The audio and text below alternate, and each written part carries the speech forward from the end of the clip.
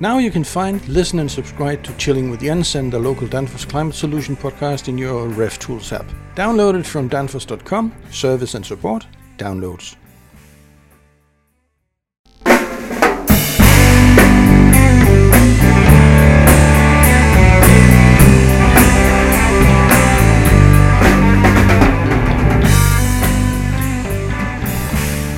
Hi, I'm Jens from Danfoss Cooling.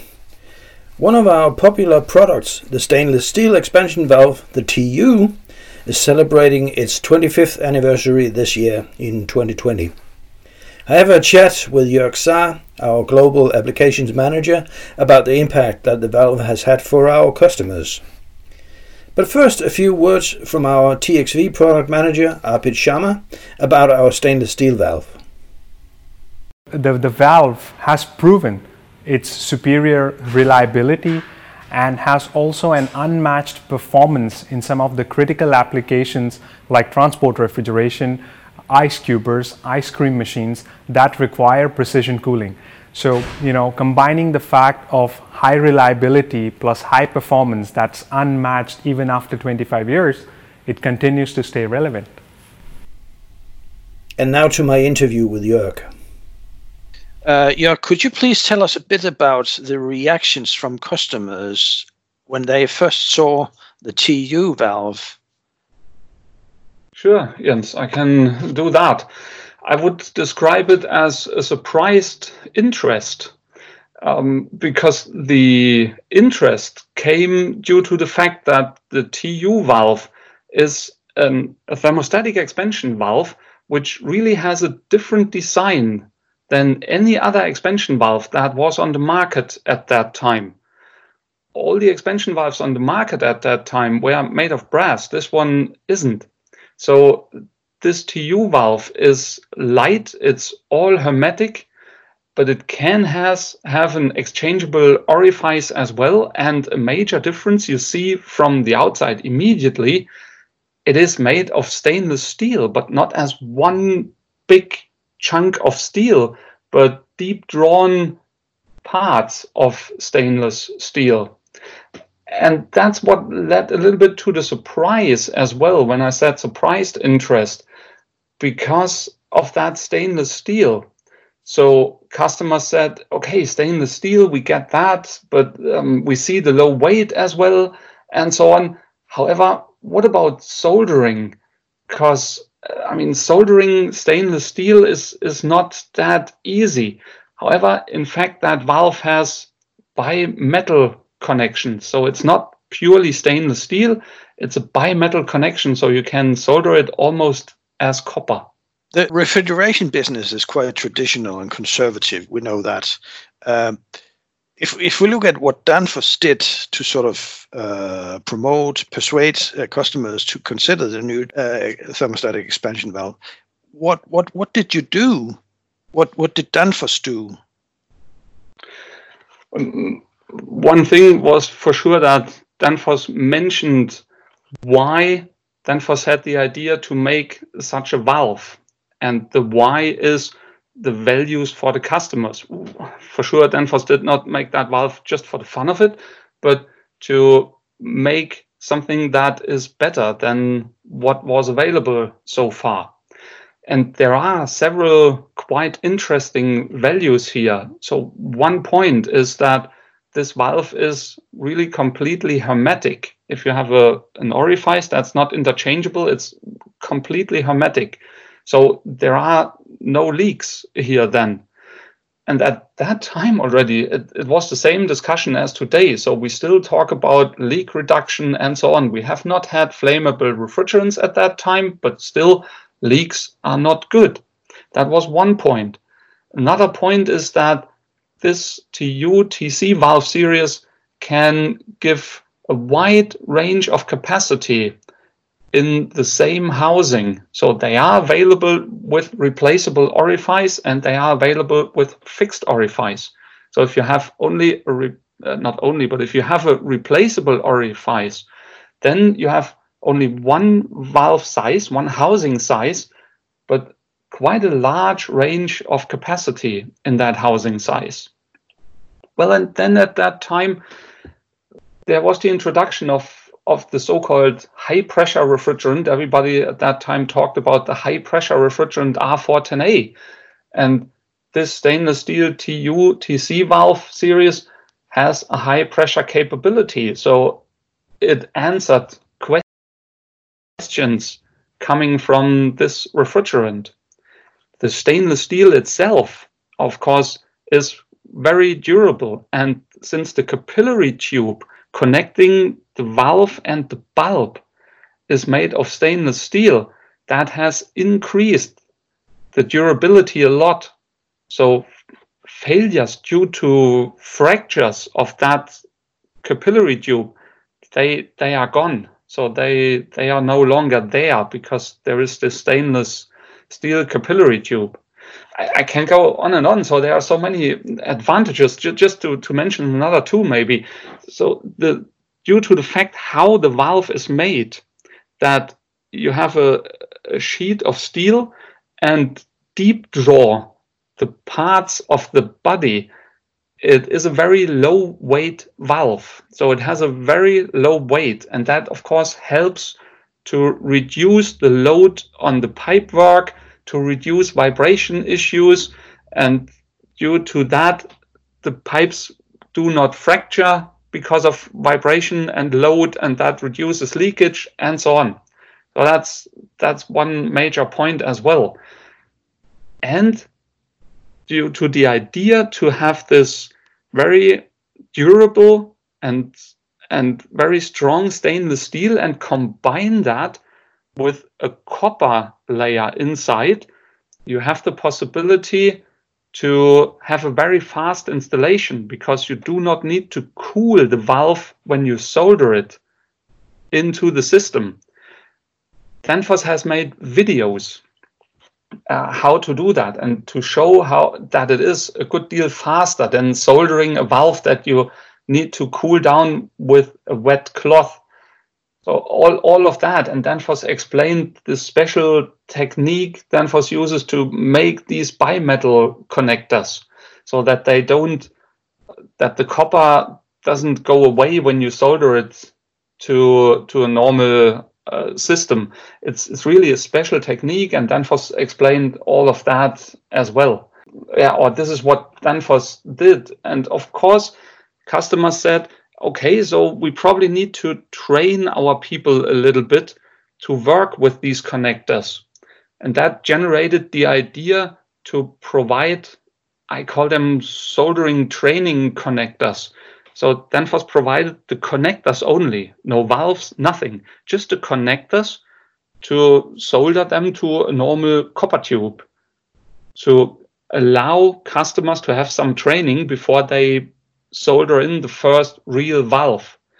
What we've seen and what surprised us as well is how fast that went, because a lot of customers used maybe 2 or 3 of these training connectors and then said, whoa, that's so easy. The next one is a normal valve, so that works perfect. So this is what Danfoss did to show how easy that is for soldering it in. Fantastic, yeah. And I can hear the enthusiasm in your voice. That's great. But so, I mean, the adaptation by the OEMs, that's how long did that take? Well, there were a couple of customers who reacted really very fast. Danfoss has been showing that valve on the fairs, and Danfoss did, of course, as always, the personal visits to customers, and some of them really have seen the valve, have tried soldering it in, and wanted to have samples almost immediately, and days later some customers already ordered the valve because they said, yep, that's great, that's kind of what we've been waiting for. And it really has been quite fast. Of course, for some customers it was a bit longer time because you might need to do some documentation work internally, but it all went really, really fast. And we got a lot of very positive feedback from customers that they like this innovative idea of having these bimetal connectors and having a stainless steel valve to make it light and to avoid that you need to cool it whilst soldering. So get rid of all the kind of annoying parts and still have a thermostatic expansion valve that works absolutely perfect. It's fascinating, yeah. So, Jörg, what was actually the reaction by the production workers at the OEMs? What did the man on the floor, so to speak, what did he think about that? I mean, it must have been a new procedure, new learnings, etc., etc. You're absolutely right, Jens. Yes, and some of them were a bit reluctant, understandably. I mean, somebody comes along, gives them a stainless steel valve, and says, "Yep, this is your valve. You have to solder in right now." And if you ever have soldered yourself and you know about stainless steel and how to solder that, it's a bit like, oh no, really, stainless steel? Why do you do that? So it was clear to them that they need to adapt their soldering technique.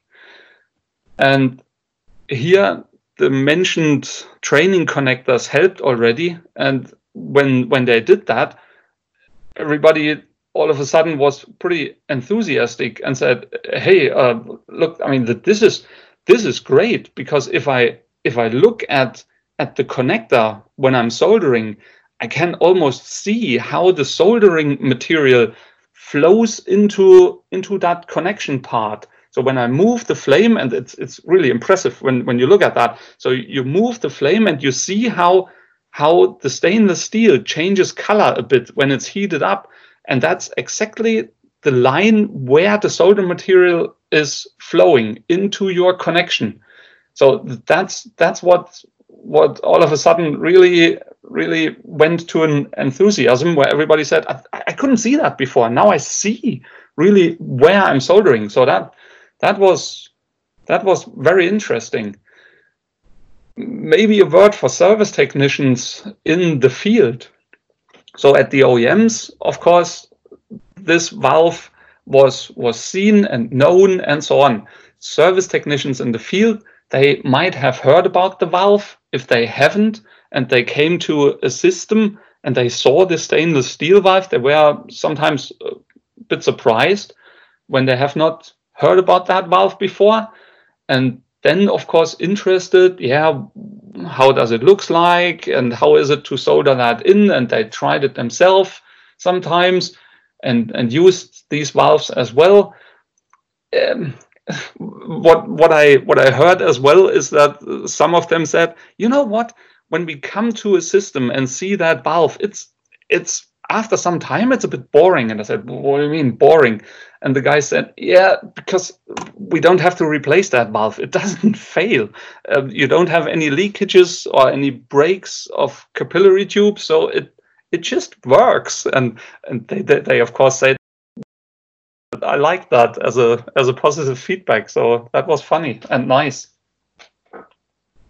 Yeah, great. That's fantastic feedback, I must say.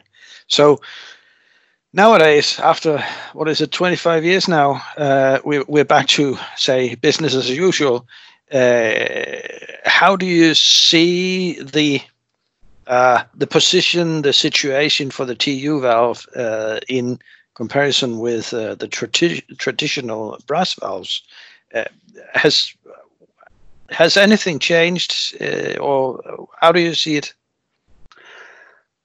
Well, the changes, is that really 25 years? Wow. Yeah, you're right.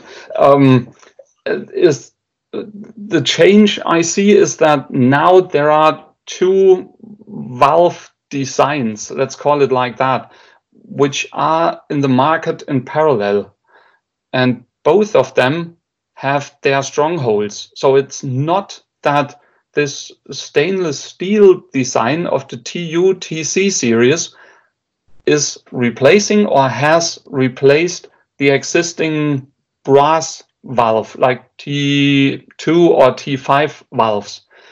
Both of them are there, both of them have strong positions in the market, and both of them are used. What you can say as well is that these valves have kind of learned from each other.